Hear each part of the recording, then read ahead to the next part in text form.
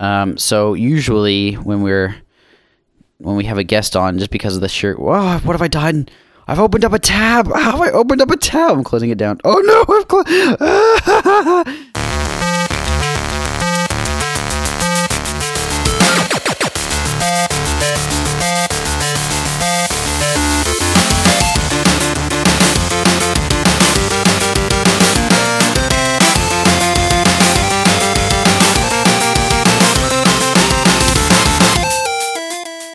Hey, welcome to episode 18 of Front Seat Gamer. I'm your host, Nick. I'm here with Severn. Yo. And Blake. What's up? And today we've got a special guest, Eric.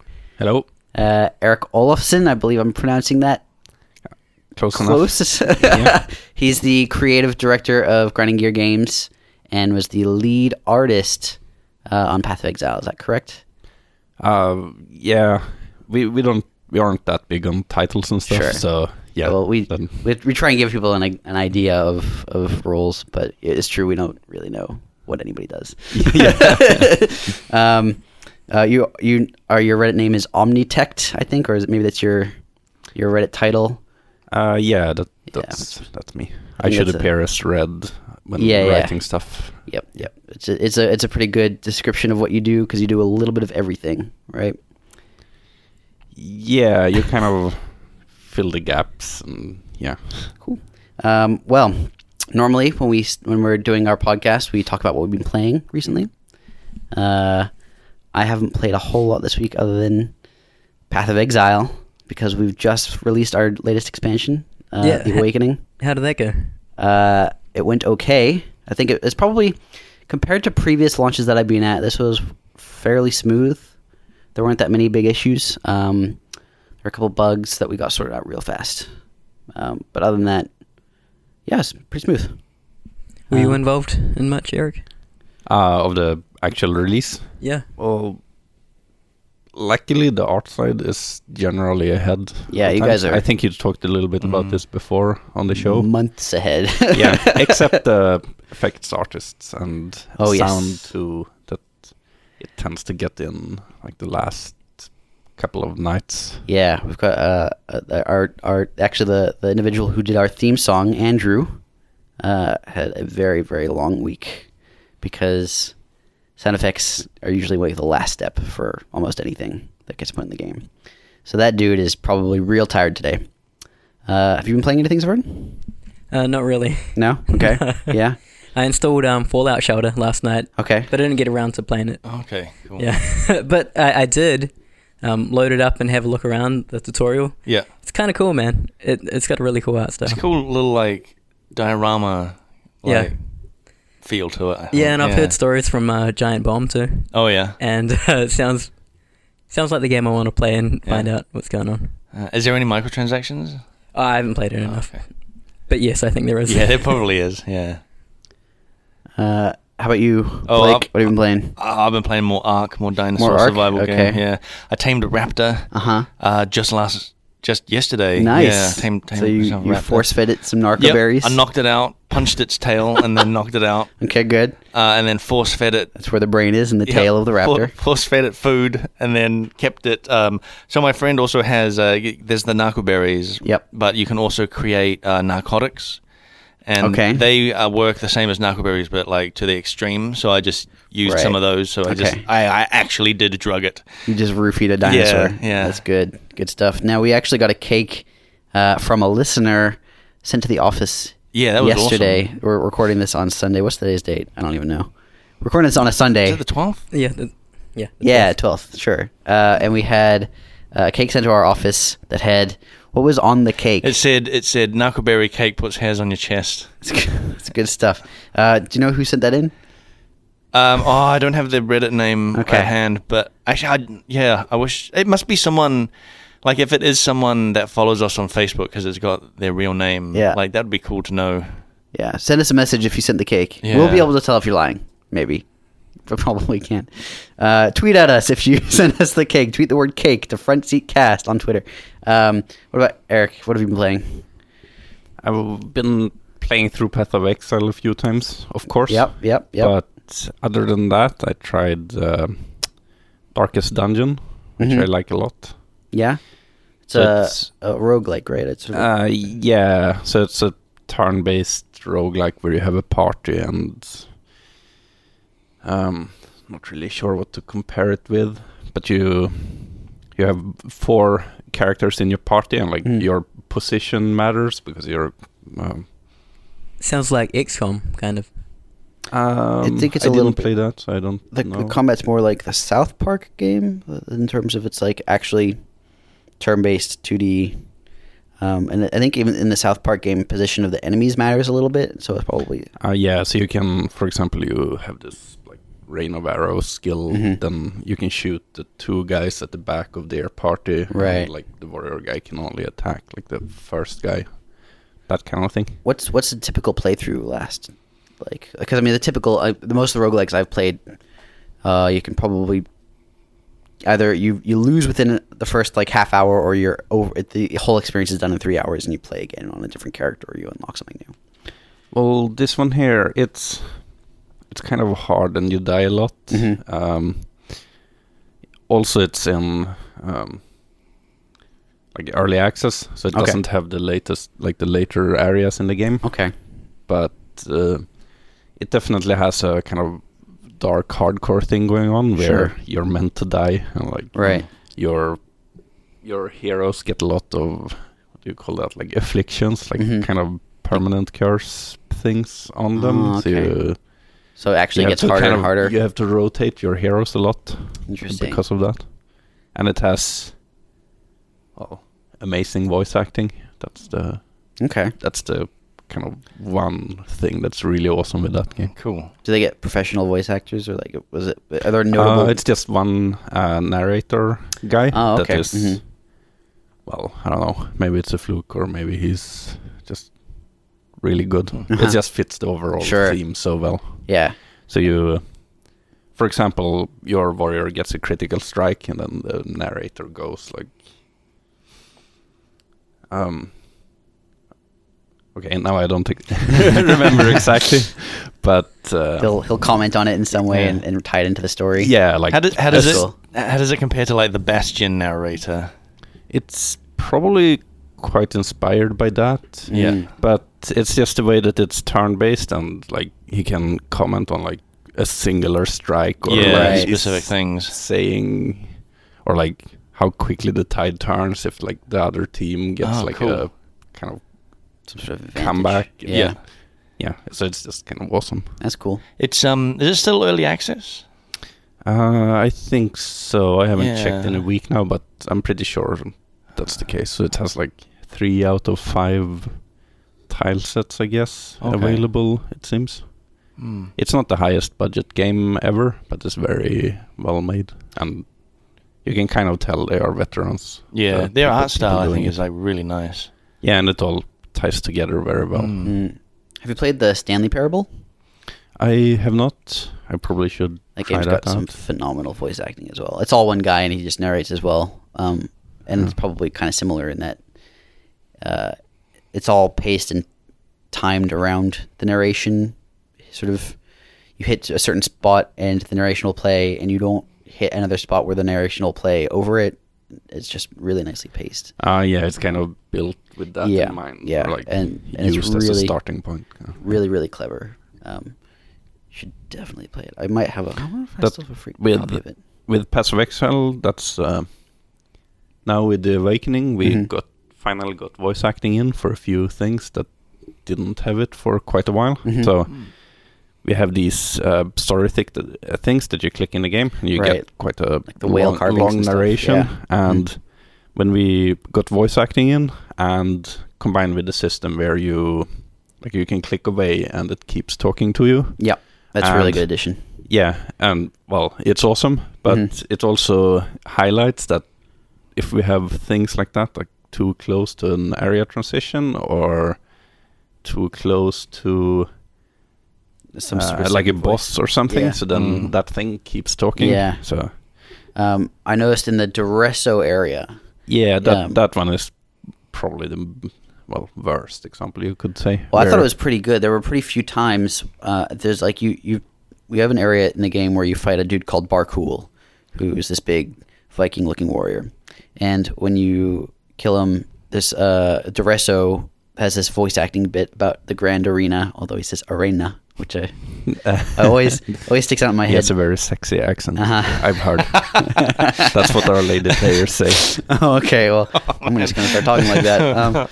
So he gets into the Grand Arena, but along the way, there's a little bit more clearing you do, and even if you're really fast, typically before you hit the load screen, he'll be close to finishing, and then the audio continues during the load screen, which I think of as a nice touch, because you don't get much. There's like no. It takes you really nicely into the Grand Arena. He says Grand Arena, and suddenly you're there. You're in like the little under part where there's some statues who hit you real hard. So I really like that. The whole voice acting thing is, I think, the fact that you can now experience the storyline of Path of Exile without necessarily stopping the action has really smoothed out the experience. I got my dad playing about a week ago, and he loves games. He's not the best gamer in the world, but he loves playing games. And the first thing he said to me was, the writing is really, really good. He thinks it's really clever. So I don't think he would have necessarily said that if he had to stop every time, because I think even he, like most players, would want to just keep fighting zombies. Well, is he quite a action role playing? No, he played Diablo 3 on PlayStation. Wow. Okay. Mostly he's a first-person shooter player, though. Wow, that's pretty hardcore. Yeah, although he takes it pretty slow. Like Bioshock, I don't know if you ever... And he usually doesn't finish games. He gets like 3/4 of the way through, and then he seems typical gamer. Hit a wall. Yeah, he's actually probably pretty typical. My dad is big into Call of Duty Online. When you play against me, he talks about he bangs your mother. Yeah, he doesn't have a mic, but he can hear like the kids being like, "Oh, get you." You should get him a microphone. Yeah. It's good. All right, so we've got some questions from our users. We always try and get lots of questions when we have a guest up, because our users are usually really curious. The three of us are boring, so when we have someone interesting on, we like to just bombard them with as many accusational questions as possible. So first one is from some guy called Chris Wilson. Is he a fan? Who's I don't that? know.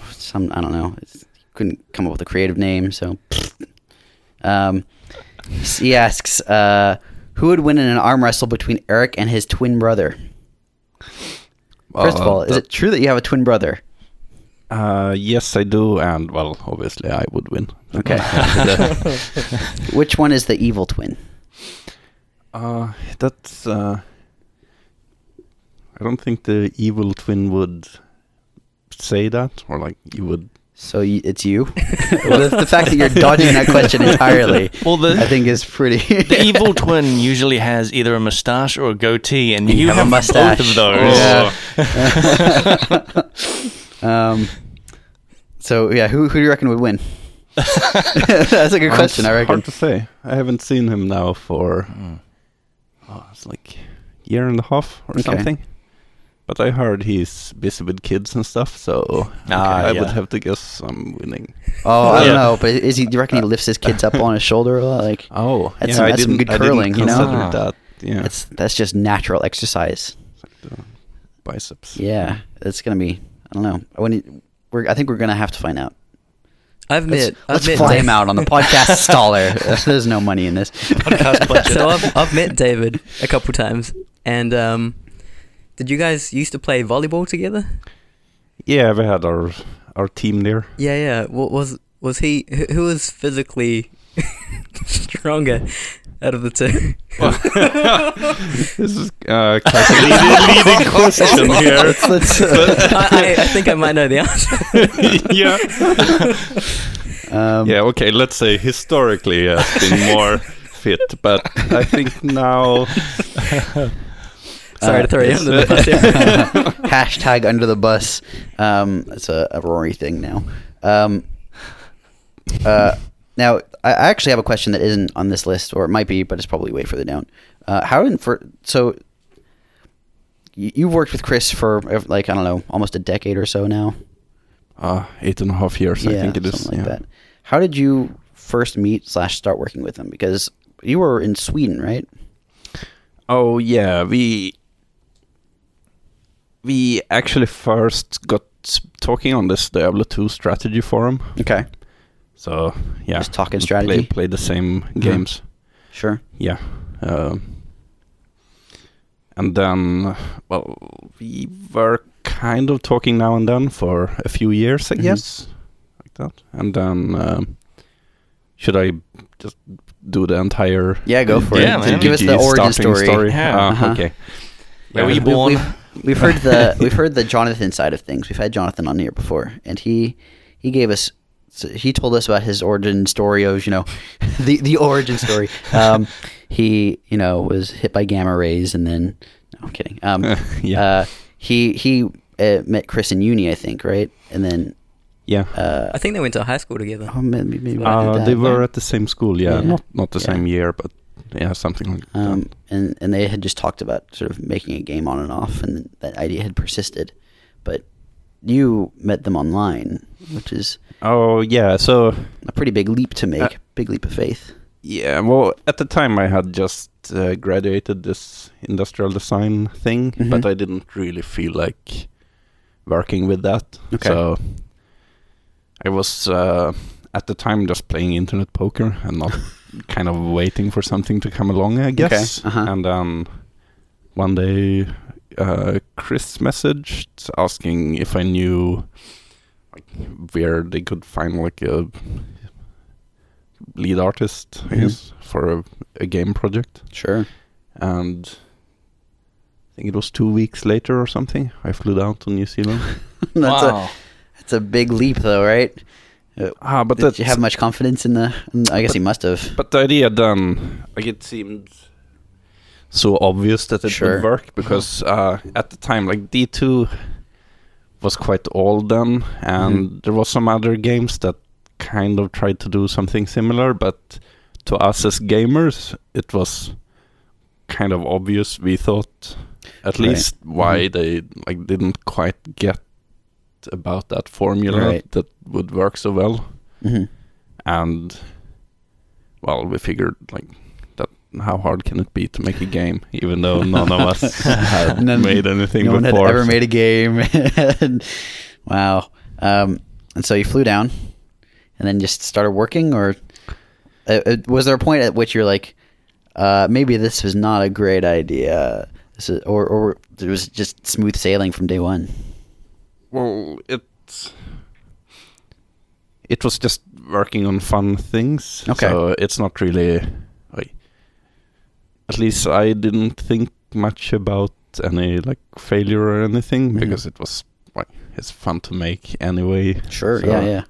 And also, it probably helped to be a bit naive about how much time it would take. We thought it would be 1 or 2 years or something in the beginning. But we also thought the scope would be a lot smaller. So. Well, I'm just curious. When you said the scope was going to be a lot smaller, how small are we talking? Because right now, Path of Exile is a very complex game. I used the word Baroque when I described it to my girlfriend 2 weeks ago. I guess at what point, early on, what did you guys picture for Path of Exile? Did you always have the giant, complicated skill tree and the gem system? Were they all pretty well solidified? That probably came in half a year or year after, probably. Well, it was very much of a let's just start and do some cool stuff, and it wasn't really. It didn't have a clear plan, like that. There was no design doc from the start. There was at some point, but that was still quite far in. Yeah. So it's more I remember the very beginning where you just had this square map where a zombie can walk around. Or rather the box that's sliding around. Yeah, I saw there's some screenshots floating around. Yeah. Chris put some screenshots on the forums a year or two ago of that. That's pretty incredible. Like the history. Yeah. I've seen the Asteroids version of Path of Exile. I don't know if you've ever seen the box version. That was really cool too. Yeah. Like, we have projectiles and they're like flying around. Wow. Where you're looking at it and you're like, yeah, about another year or two. Yeah, we're almost done. It's got graphics. What else do you need? The graphics are in. The graphics are done. That's really cool. So I'll move on to another Reddit question. This is from Reddit user Icons, EIKONS. This is really interesting because we talked about a game a couple weeks ago after E3, and this dude worked on one of them that we talked about. So his question is, hey, Eric, I recently worked at Guerrilla Games. They worked on Horizon Zero Dawn. That's the game. I don't know if you've seen the trailer. It's Robot Dinosaurs. It's the best way to describe it is Robot Dinosaurs. It has like a bow, like a hunter bow thing. Yeah. It's exactly the one. Oh, okay. And she runs through the bushes and then fights a robot with a rope. A robot dinosaur. Robot dinosaur with a rope. Okay. Yeah. My bad. I didn't want to get it. So he's asking, I wonder what kind of art pipeline you guys have. He says, I have a hard time pointing at any object in our game trailer and saying, I made this, because another 7 people, both in-house and outsourcing, have worked on it as well. What's the autonomy sense of ownership like for GGG artists? Well, I guess that question is a bit for Savin and Blake too, but I assume that we are still relatively small, I would think, compared to their company. That looked pretty AAA. Which would the smaller you, real pretty. The smaller the company are, like the more fully you work on the same asset. I can imagine. But well, I don't know. Personally, I don't really mind just doing like a little part here and there, and because you yourself do a lot of the texturing. Yeah, well, historically, at least. Now with Darian taking over a little bit with the textures, at least. Yeah. But well, I guess it is cool to have something you can point at being your own. But well, I don't know. What do you guys think, Blake and Savin? Do you like, for example, if like with the mining tileset that you did? Pretty much mostly you? Is that? Yeah, like that's mostly me. Darren did some stuff as well later on, but like I was saying, like you basically gave me those textures though, and were like, make a dungeon using these textures. Oh yeah, and then I sort of and I just, because we got such a huge giant texture library, I kind of almost never really need to make new textures myself. So I just used that, and then make the tiles using those textures. Oh yeah, that one we looked at the other day actually. It had this one kind of little small kind of shitty concept, and then it gets built out that's right. To an entire tile set. Yeah, we finally closed the make the mines issue. From when was that opened? It was like a year. Must have been. Was it? Most probably 2 years. I would think. Wow. And the there was a concept image of like these like really straight walls and stuff, and it just says make a dungeon. Oh yeah, so like this. That's our like internal issue tracker. Where you can assign tasks to each other and like mark it as resolved or like. It's used to keep track of what everyone's doing and keep everyone relatively on task, and also to provide a really easy path for our quality assurance people to check everything. Yeah, and issues there can range from like there's some little glitch in this little material thing here, or make this tile set like or like make I don't know Act for Town for Savin, for example, which would take. Like artists, like we really do get the giant tasks. Like I talk to some programmers and they're like, "Oh yeah, I just finished like 10 tasks today," and I'm like, "Whoa, man! I've got like 3 tasks that are like make the aqueducts and make the mines." Yeah, it's so funny when I hear you had like 2 tasks. And I was like, whatever. I do 2 tasks every morning, and it's like fix a typo. I can do that. Yeah, no problem. Done. And you're like, I have to design all of the art for an entire area, and it takes 8 months. It's just insane. I guess a really good example that I can think of for our sort of pipeline was the steampunk portals. Do you remember those? Yeah. That went from you gave me that issue, and then I modeled them, and then I sent that on then to the animators, who then animated it, and then they sent that on to the effects artist, who then added all the effects, and that was like a really nice like pipeline that we sound. we went through like several people instead yeah. of just one person kind of working on it themselves. Theoretically, that should happen with anything that animates, though, right? Well, I mean, it does, but like that was just like, a clean sort of. Right. That was a really clean example. Yeah, that was a clean example instead exactly of, in order. Normally, there's a lot of back and forth, right, yeah. where that was just like bang, bang, bang, and then it was done, and it looked great. Cool. Yeah. Yeah, I feel like you maybe a little sad that that's the exception rather than the rule. No. I don't know. I as a designer, I think we pretty much get a sense of ownership over a lot of the stuff that we do. Like almost all of the skills were made basically by Rory and one or two programmers. And most of the uniques were done by myself and a programmer or two. And then the art, of course, is done by someone. And it's just usually one person does the art, and then one person does the design, and one person does the programming. And so we each have ownership over that step of the process. But I don't think there are many... Well, I guess for broader systems like the leagues, they go through a lot of people and a lot of hands touch them. But I don't think it's quite like what a AAA studio where one person does the naming of an item and one person does the stats and one person can jiggers with those stats and gets them all polished out, and then one person does the art and then one person fixes up the art, and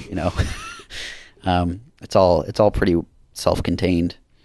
Here's another question from Alt F4 Core on Reddit.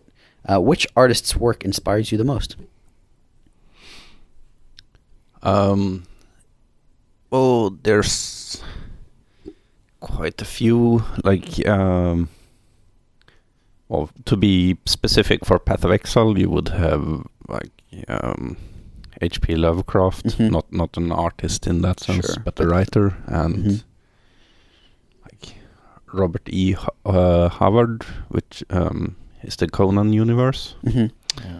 And then Mike Mignola, like the Hellboy universe. Okay. That's awesome. And There's an artist... guys like Simon Bisley would be probably the artist that kind of got me into a lot of drawing early when I was young. So what's that's he he did comics for 2000 AD, Slain, Okay. Lobo, that kind of thing. I haven't heard of any of them, but my comic knowledge is super lacking. And I look at Blake and Severn, and they look also... I'm sorry. Yeah. I know Also- X-Men. Okay. Yeah. Did he do X-Men? No. I don't think so. No X-Men. Okay. But otherwise, there's also We might find people like Beksinski, which is I think we might have discussed painter. him on the podcast before. Okay. Yeah. Yeah, his art is he's the guy that said he paints his dreams, right? Yeah. Yeah. He's got a very dark history. Yeah. And Wayne Barlow is another one of those really dark, kind of awesome artists. I definitely, when I first started playing Path of Exile, I had already known about Beksinski, and then I came across the City of Sarn and the Undying in there, and I was like, those are Beksinski monsters. That's the dude in that one thing. And then I started seeing a lot of the other influences in there. I feel like, especially in Act 3, Beksinski comes across really strongly. Do you feel like are there specific artists for specific areas that you would necessarily cite, or even I think Beksinski is probably pretty The most obvious one? yeah, or? especially even in the mines. I think there's a lot of Beksinski influence in there. Yeah, for sure. I think maybe are there any other areas in the game where you'd say a specific artist or a specific theme is heavily influential? This is the kind of thing. If I had time to think about it, there would probably be like specific examples I could point out. But there's some like Wayne Barlow lava levels, I guess, for Kaum maybe. Okay, that's the only one I can think of, like off the bat. Wayne Barlow. I'll have to Google him later. Does anybody know Wayne Barlow? Wayne Barlow. I'm just gonna keep saying his name. Yeah.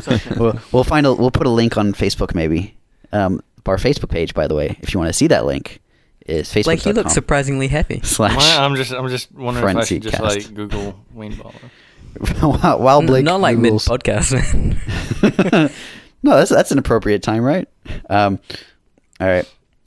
Here's another question from Reddit user Remib, REMMIB. Eric, how come you guys do not take more advantage of taking our money? When new skills are released, they should always have an alternate MTX available for purchase. Don't wait until half a year or more later to release an alternate look. Strike while the iron is hot. That's some advice from Reddit. Yeah, well, the kind of simple and boring answer there would be that it's very, very busy with other things too, and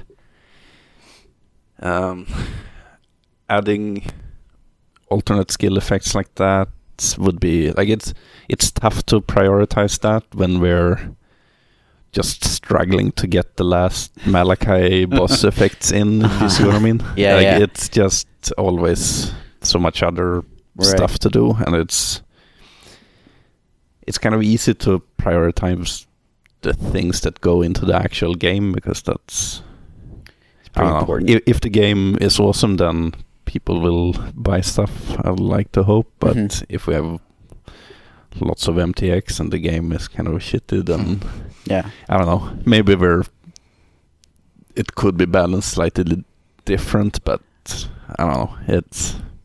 It's tricky.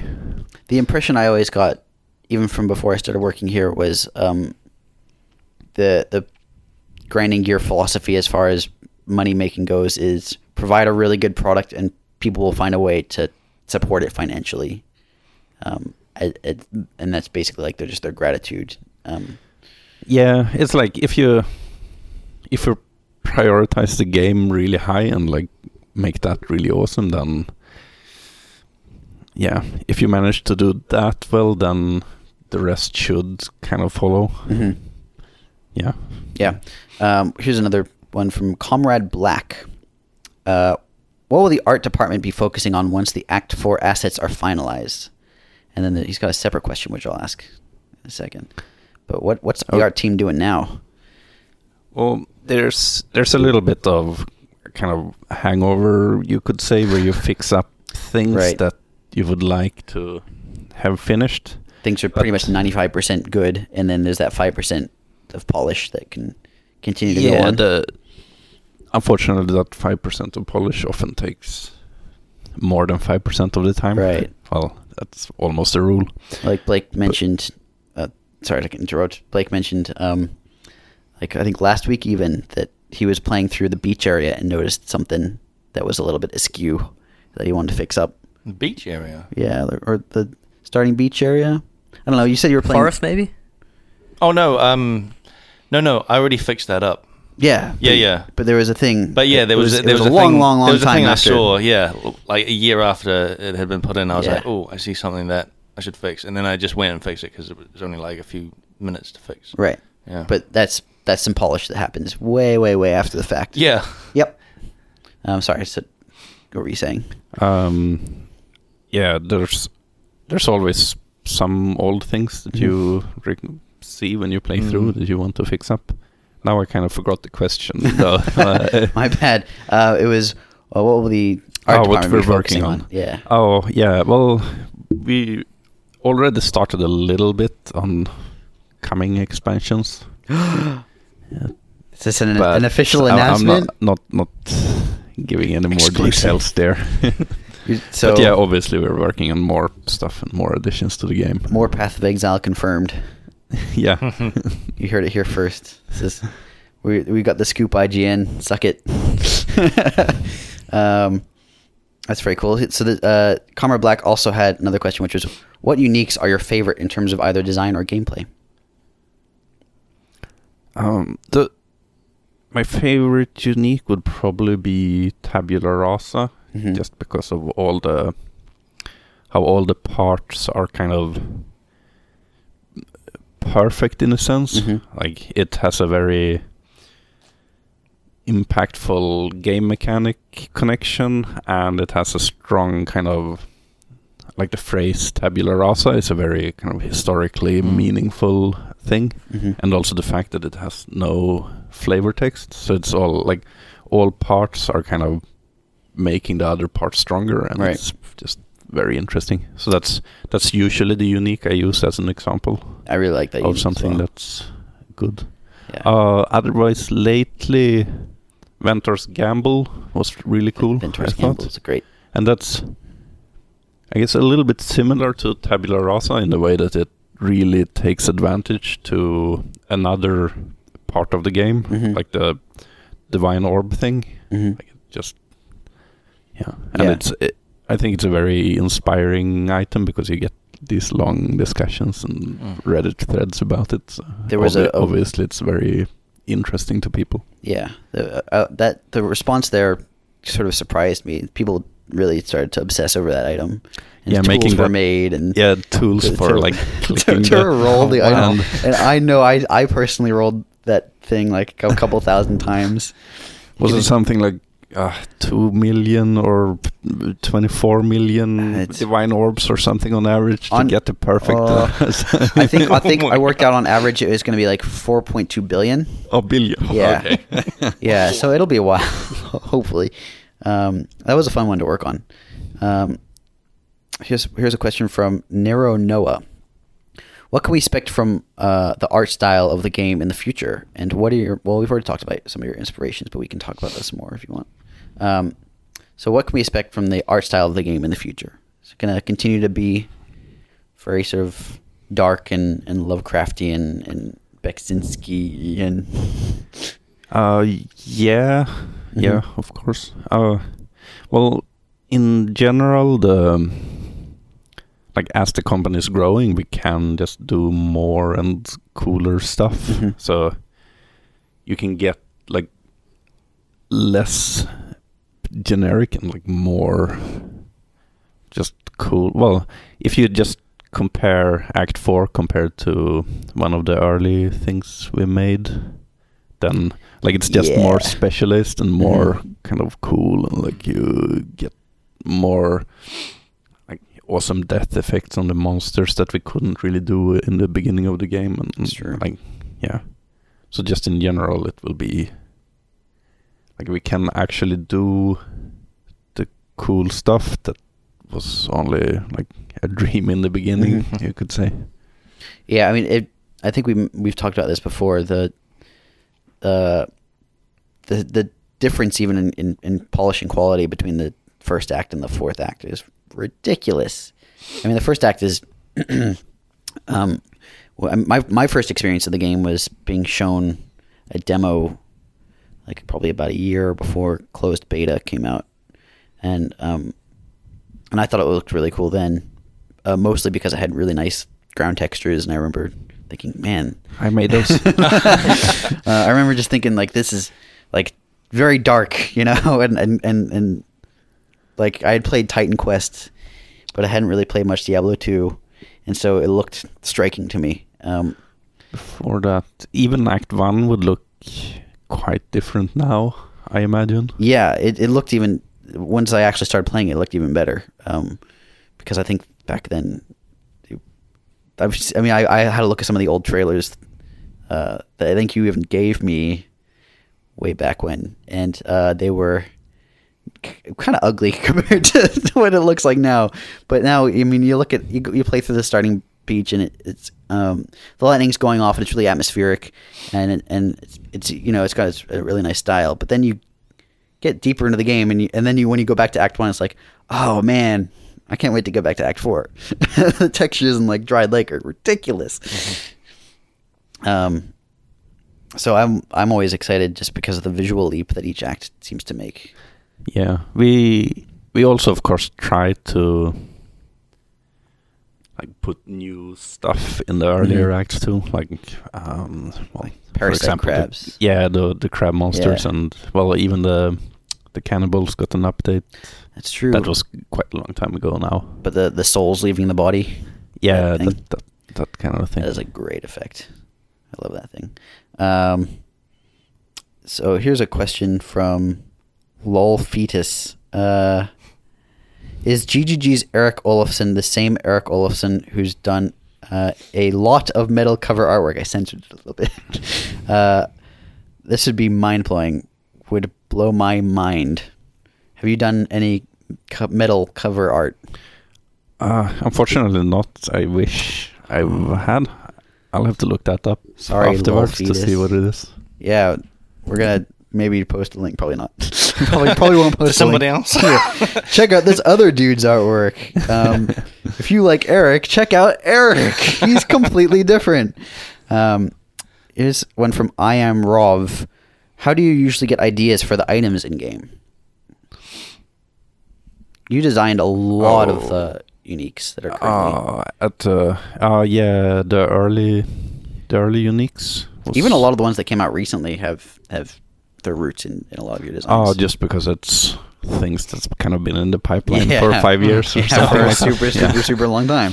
Yeah, well, I don't think you can point to a single source like that. Mm-hmm. It's more like you get inspired by everything around you, I would say. Yeah, that's kind of similar to the like inspiration question that you often get, right. Which is, there isn't really an easy answer there. If there was, then there's not like one thing to point at. Yeah. It wouldn't be a problem for people to you just keep hitting that one source over and over and over again. I got a question. Do you remember what your first unique you made was? Oh, I don't remember exactly, but there's stuff like Redbeak, for example, was a really early one that got in, and there's a bunch of those low-level ones like Karui Ward or like I think Calm Sign is like the very first unique when you open up our tool. It is the first one. It's the very first one. Yeah. That one was kind of from before there was really a story about Calm even. Wow, okay. I think... Yeah. Is there a lion on that ring's art? I think there is. Yeah. So it's funny. We've had a lot of comments. We changed the user interface on Path of Exile with this expansion. And previously there's been a lot of controversy about the user interface changes.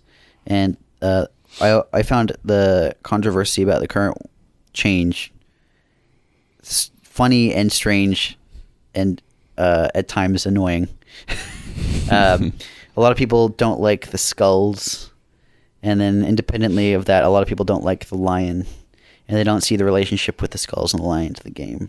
But I think it's one of those situations where players don't often look at the game from a like aesthetic or storyline point of view. They're often playing through the game just because it's a sweet loot-filled action RPG. But Calm, who has been a main character for as long as I know of, he's got a bunch of skulls around his waist attached to his belt because he was a headhunter, right? So that's the skulls, and then also there's a lion. And the Calm's ring has a lion on it, I'm pretty sure. And then Calm's main rival for a lot of the storyline was Lion Eye. There's lions in quite a few places in the game. Like even in the Ressus arena, there's lots of lions. Yeah. And Lion Eye and the Calm and Lion Eye, that fight is of course like for anyone that's read the comic, that's kind of a big showdown. Big thing there. Yeah. So I always find sort of people's nitpicking is always interesting because it provides insight into sort of what it is that they're actually looking for. People also had problems with the naked ladies on the topless ladies on the other UI. What was the problem? A lot of the people's problems is that we removed them. Apparently, by removing it, we've committed a heinous sin. Oh yeah, but that there with the UI 2, it's partly to create something new and fresh there, and with the latest, that was from back in the time when Piety was the last boss, and you had like all the torture and stuff going on there. So it was meant to be tied to that, but now that's like almost in the middle of the game. So yeah. Well, sort of. She keeps popping up. Yeah, Piety is literally all over the place. I guess so. But yeah, Lunaris at least. Yeah. But yeah, so in a way, the UI got updated to be more kind of in line with the story, how it currently is, I would say. But another point with the UI 2 is, like, in a way, it's kind of good that people get emotional and invested in it. It kind of shows that people care, even though they might not necessarily agree with everything. They're passionate about the game. So it's passionate enough to be vocal and have an opinion. Yeah, and that's quite awesome. Yeah. I wonder if you can answer this or if you've even thought of it. But with this new like UI change, does that sort of open up the gate to microtransaction UIs? We have discussed that a little bit in the past, and well, it's certainly possible. There's no like timeline for that or anything. Yeah. And again, because there's so many other things to do. So like, and it is a lot of work. I saw to make those. Like I saw Jason working on that for, it seemed like quite a while. Jason's one of our 2D artists. Yeah. Just for our listeners. Yeah, it can take quite a while. Well, the current one is like all the fine detail. Yeah, it's pretty ridiculous when you have a close look. It's pretty insane. Yeah, it's almost a shame that it gets scaled down for most people because it's made for. I think the native resolution would be 2560 times 1600 or something like that. Yeah. Then you would see it in like 1:1. Wow. Okay. Ratio. Yeah, I really like the new UI. So, haters out there, shut up. The new UI rules. Here's another question from Nithryok. Nithryok. Nithryok. We're asking your question right now. What was your favorite art piece to make? Or piece of art, specifically? Is there anything that you've worked on in the game that you just adore?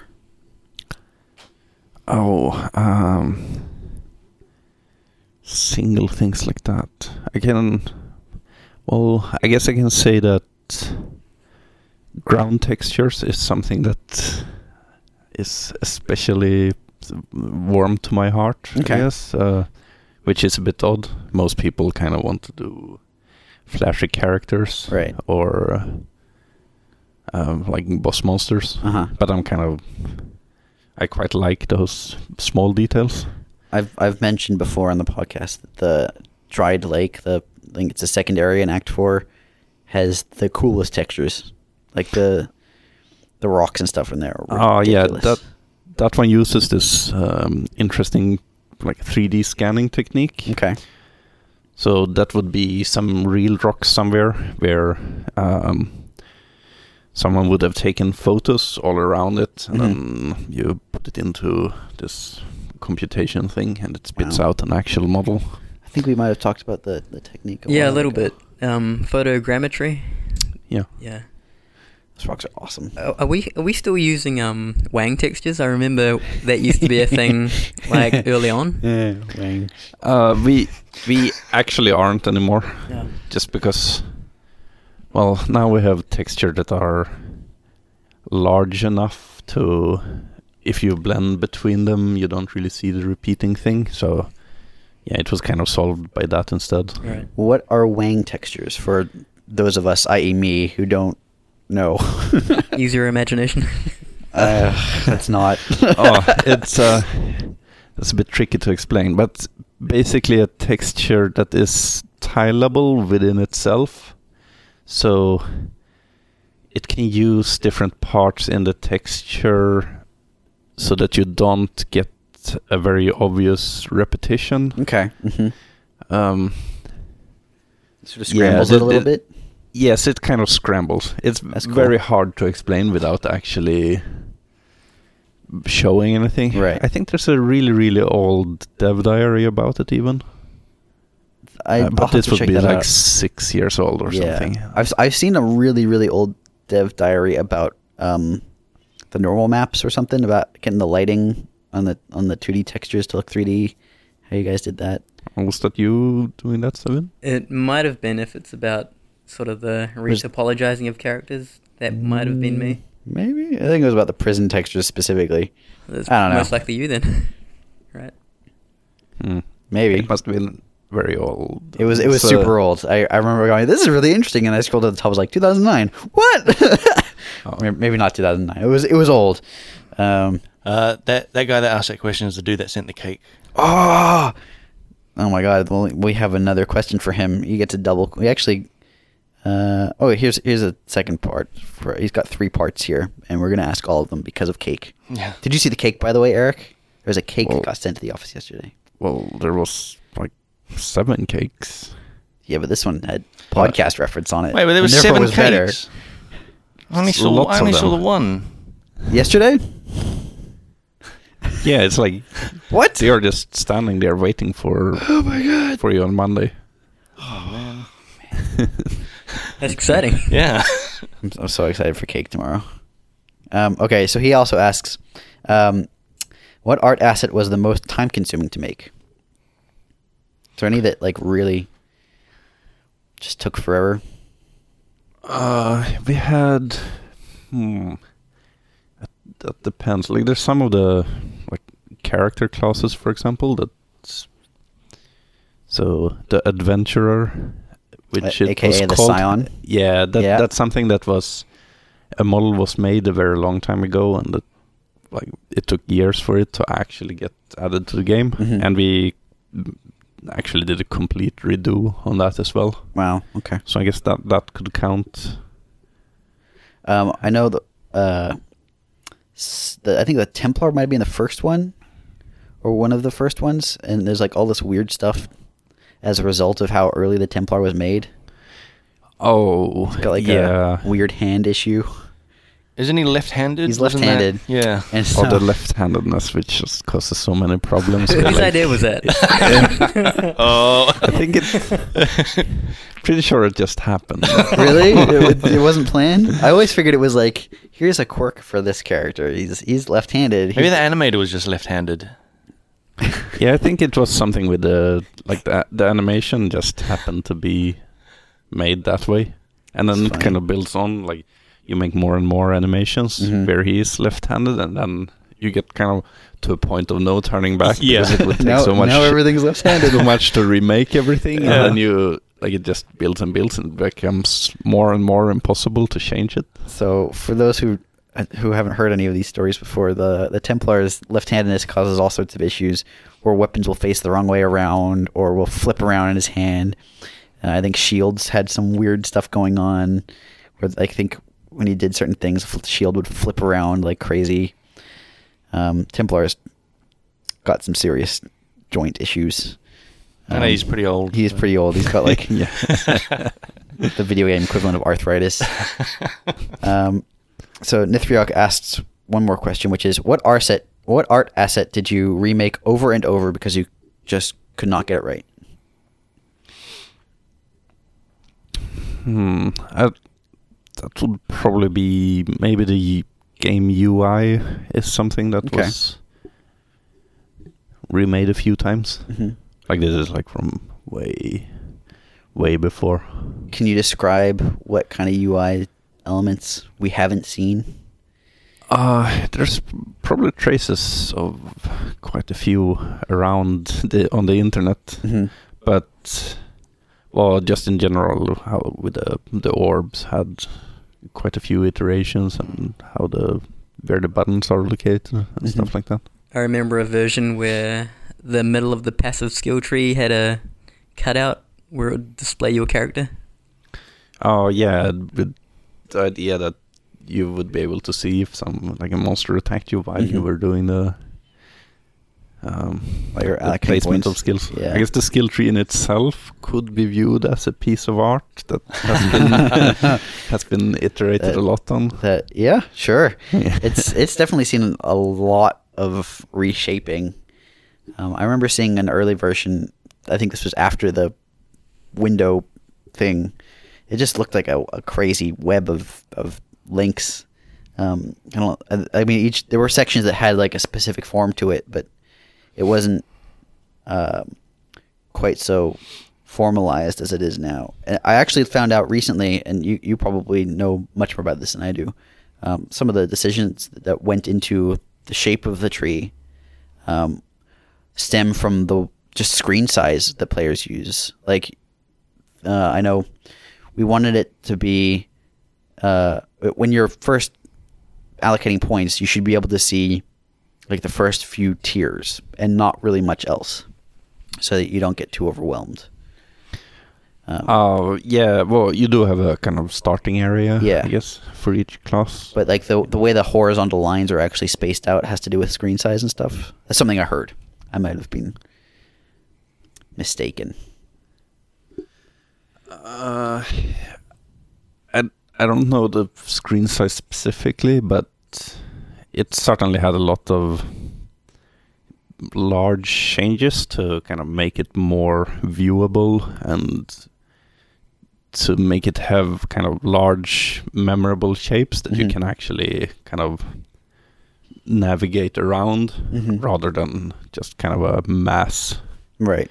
of skills. A big tangle of dots. Yeah. We have a question from, oh man, some of these names. No, this is actually Elijah PH. That's an easy one. It's just one name. Yeah, I see why you struggled with that one. All right. Well, when you look at it here, have a look. It just looks like consonants and then a couple vowels. And when it's in Reddit name form, it just looks like but it's Elijah PH asks, did you always have an artistic interest, and then your interest in games caused you to choose that career, or was it an interest in games first that caused you to move into your current position? So what came first, the art or the games? That's... I would have to say that they came in parallel there. I was always the guy that was kind of sitting at the back of the class drawing in the book instead of reading that I was supposed to do. Sure. And also games, well, as soon as it was physically possible to get to computer games, I got into that quite big with like Commodore 64 and stuff like that. So nice. It's pretty early. And it was always I guess it was always kind of a dream to do like the art thing with the games, though it was quite a while before I actually thought it would be possible. But even the industrial design education I went to was a step towards that, because it was before there actually was proper game like courses or programs to go to, and I had looked up like the guy that designed all the robots for Star Wars. I don't remember the name now. Maybe the Shang or something like that. Dog Shang, maybe. Anyway, so looking at those guys, like the concept artists for those types of movies, they were very often industrial designers, just because that's the type of thing you did back then, where you could draw cars and stuff. Then you can like design things for movies, right? So that's kind of why I chose that. That's an interesting. I had never really thought like because I guess I've grown up in an age where there are game development courses. There's a game 3D modeling course, and before that, people had to learn how to do a thing. Yeah. And also an age where like games had art, Yeah. Yeah, I guess at some point it used to just be programmers being like, let's make a rough stick figure. And he has a rough gun shape in his hand. And, we're almost out of time. Do you want to stick around and we'll take a break, or how much time have you got, Eric? I should be fine for another half hour, maybe. Okay, we'll take a quick break here, and this is the end of episode 18. So surprise ending! Surprise! We'll be back next week in your reality, but in like 5 minutes in our reality for a shorter but also elucidating episode. If you want to ask some questions, we'll have more guests on in the future. You can email us at frontseatquestions@gmail.com, tweet at us at frontseatcast, or contact us on Facebook, facebook.com/frontseatcast. You can send us more cake. We'll give you an address for that, and we'll be back soon. Bye. Yeah.